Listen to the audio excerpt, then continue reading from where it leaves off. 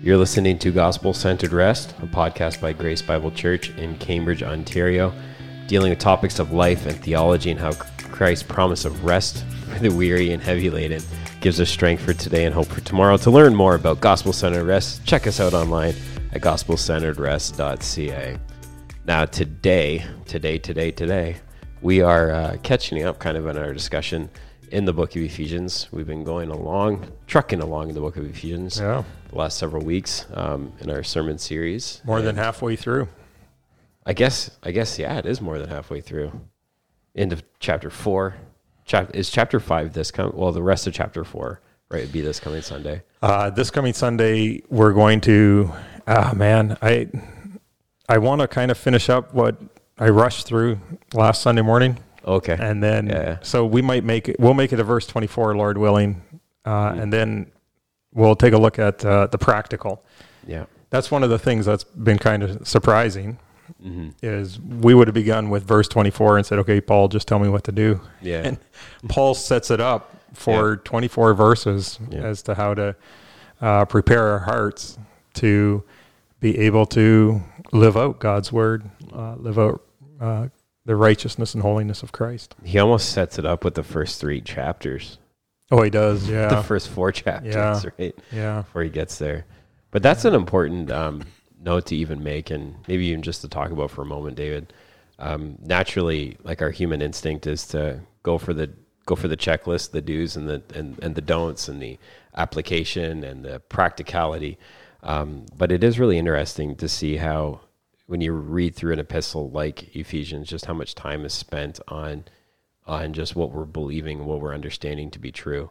Yeah. And where we're living with that. And then later, after all the time spent on that, it's like, well, this is how it impacts your life. Yeah. And I think that's why Paul spent some time in Ephesians 4 after he speaks about our character.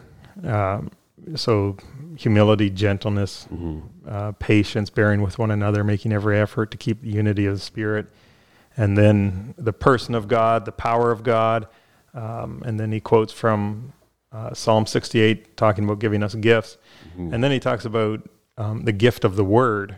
So even what we read in Ephesians 1-3, we need to be taught that, so we grow up with a stature measured by Christ's fullness, so that we're not tossed back and forth. So just the importance of the word, the importance of growing up in the word and in a Christ likeness helps us with unity. Love it. Yeah. And when in our world, I think it's important because we don't usually go back there. Like, we don't usually say, okay, maybe if my theology's off a bit, or if I don't know what I believe, that does that really matter? And Paul says, yeah, it actually really does matter, because he goes after he talks about, the church hearing the word, the church being invested in the word, and then the church ministering to one another. Because if we're not doing that, then we're like little children, or we're tossed back and forth by the waves. And if we don't know what we believe, then we believe everything, or we think we believe nothing, but we end up believing what others tell us, and that creates disunity. But it also creates all sorts of issues in our life, like we'll see this coming Sunday, where if we go and live like Gentiles, it can be a dark place. So the other interesting thing in Ephesians is Paul's push for unity.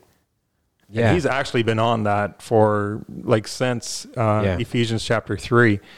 That's actually surprised me as we've been going through this study, just how much that seems to just keep coming up, and the importance of unity and the perspective of how that works out in the local body, and how much your own personal godliness affects your unity with other believers, and your understanding of doctrine and all that affects your unity.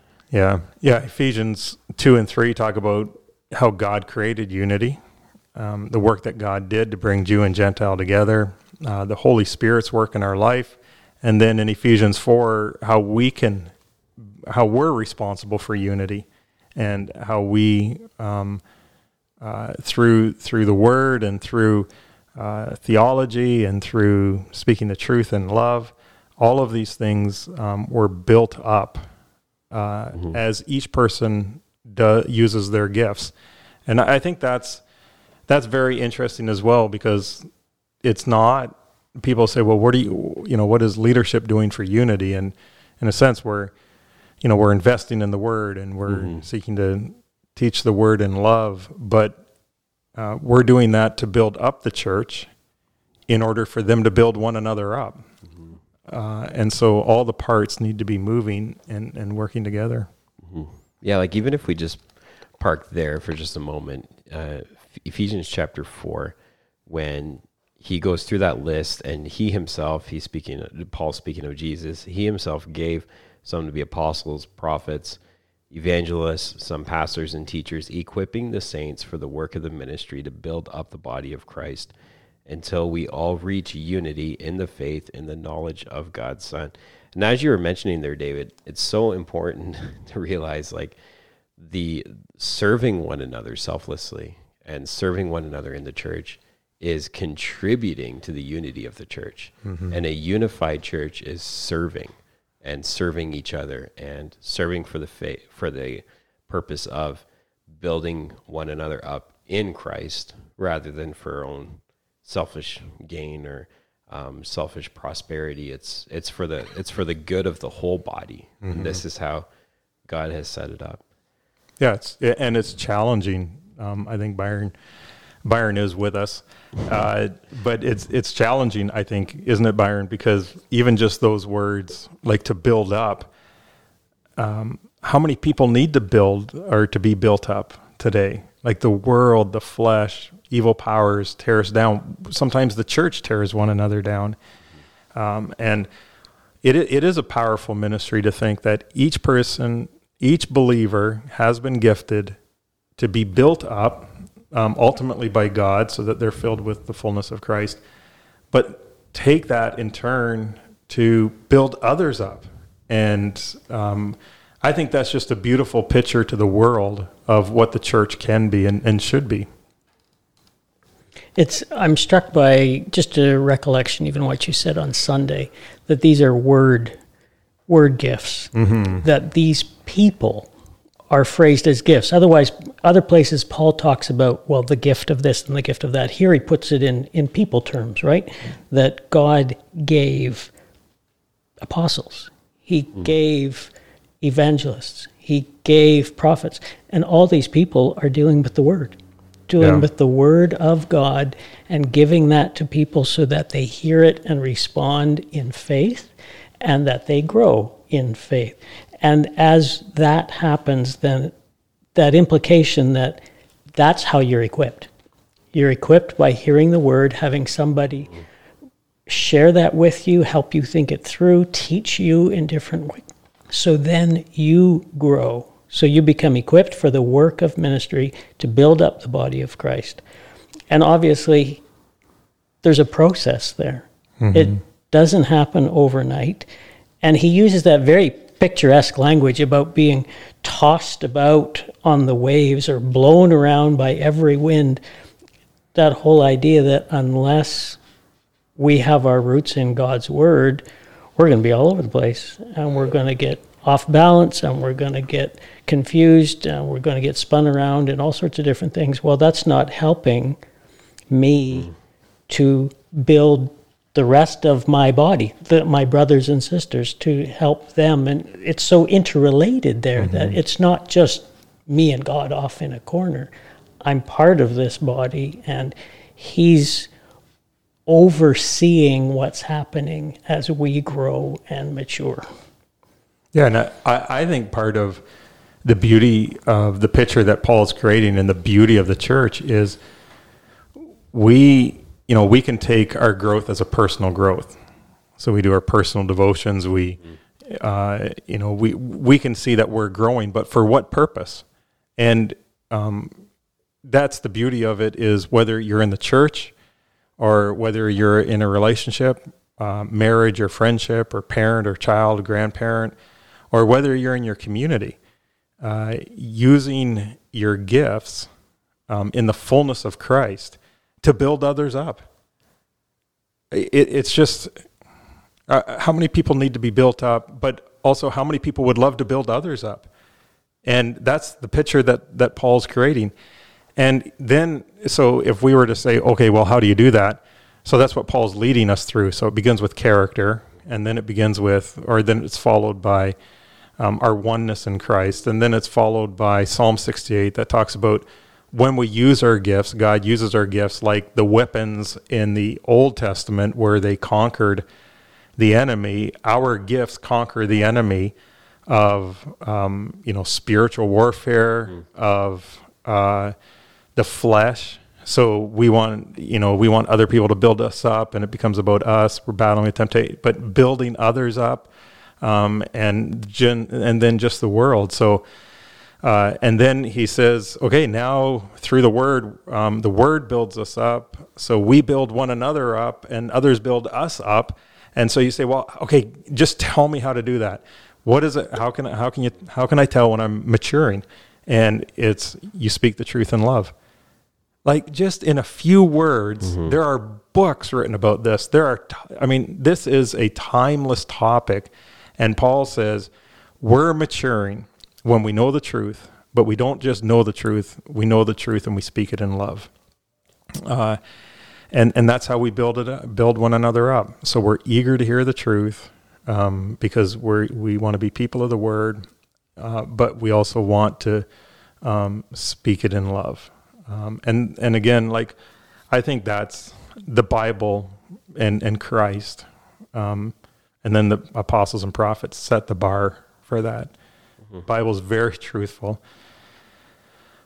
but it's, boy, you're spoken to in love. And so people speak the truth in love, and we begin to support one another and to build one another up, and people begin to work properly. You just think about that in terms of marriage. Truth and love. So we're not going to believe the lies.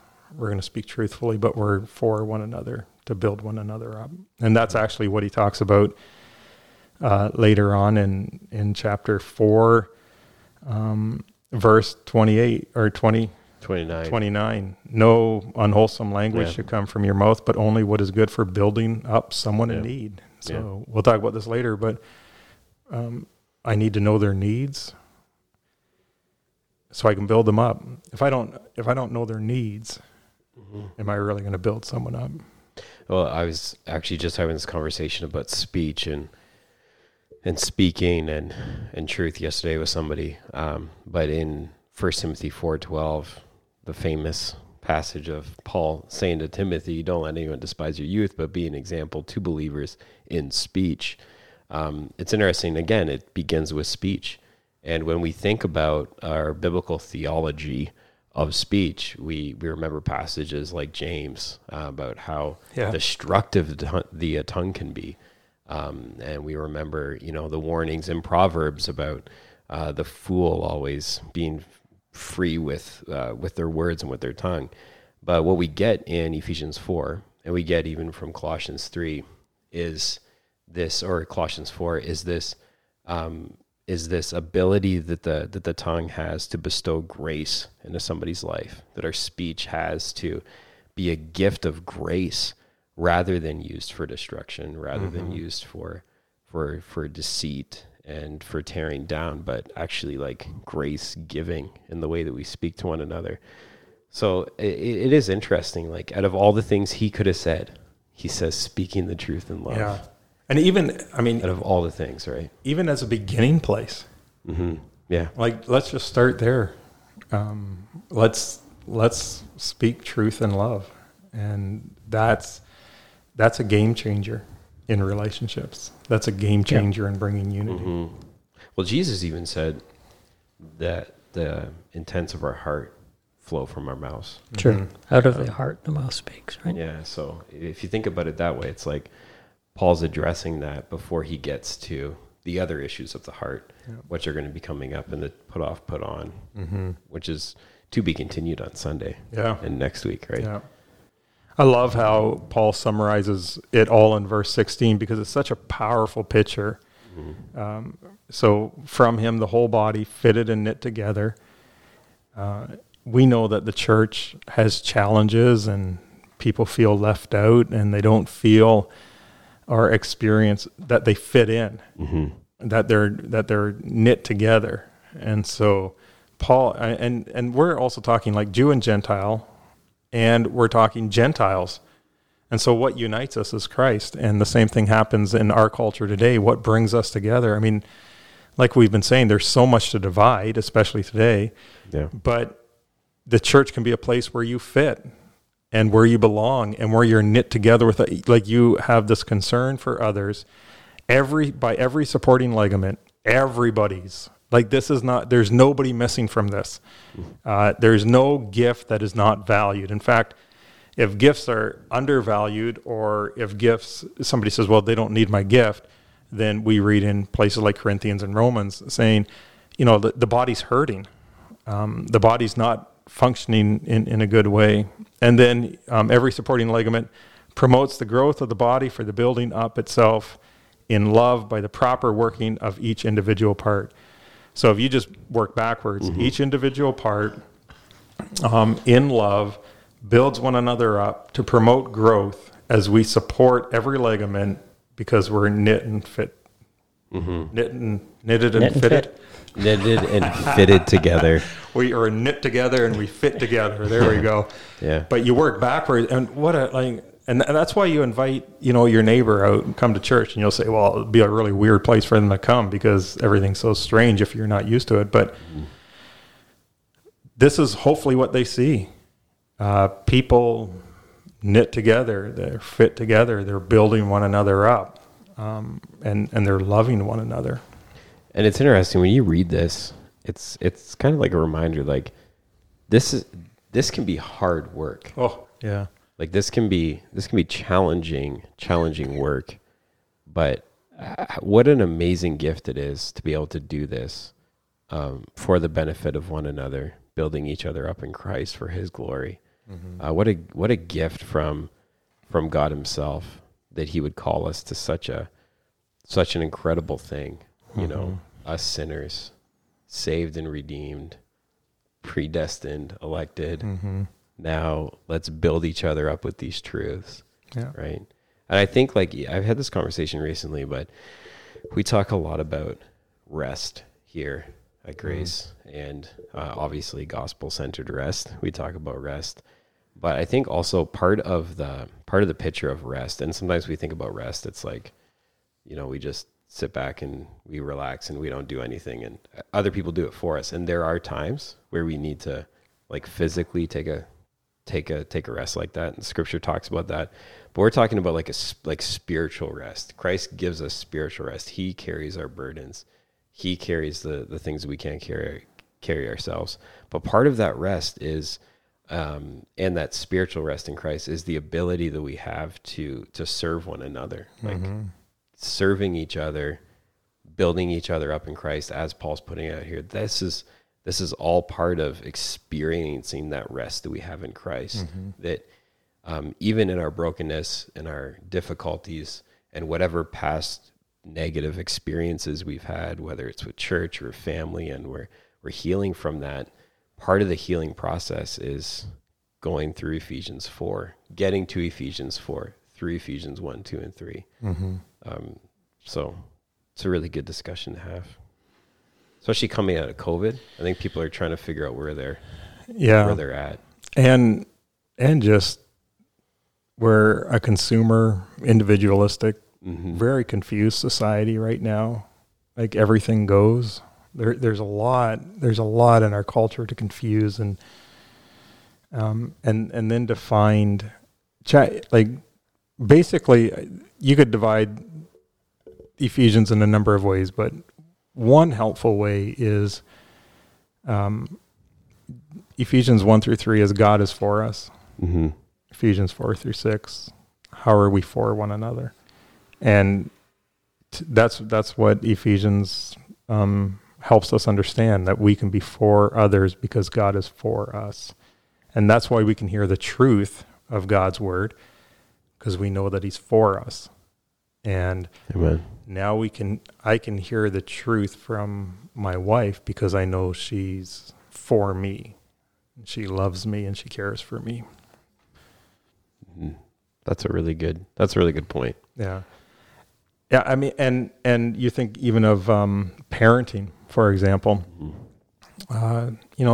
speak the truth in love. You think of our workplaces, our culture. How can we lead by speaking truth in love? And that's the fine balance that Paul prepares us for. Awesome. Well, thanks, gents, for that further discussion on speaking the truth in love. And we'd encourage you that if you haven't already, you can go back and listen to this past week's sermon, which will give you even greater context to the passage. And coming up this coming week on Sunday, we're going to be finishing, I'm up until verse 24, you were saying. I think 24. If 24. I can hit 25, that would be a good day. So that's 17 to 24? 17 to 24. 17 to 24. And then, there's so much in 25 right through to the next chapter. So maybe, 24 Beautiful. Would be good. Be good goal. But either way, it'll be edifying, it'll be encouraging, and it'll be speaking the truth in love.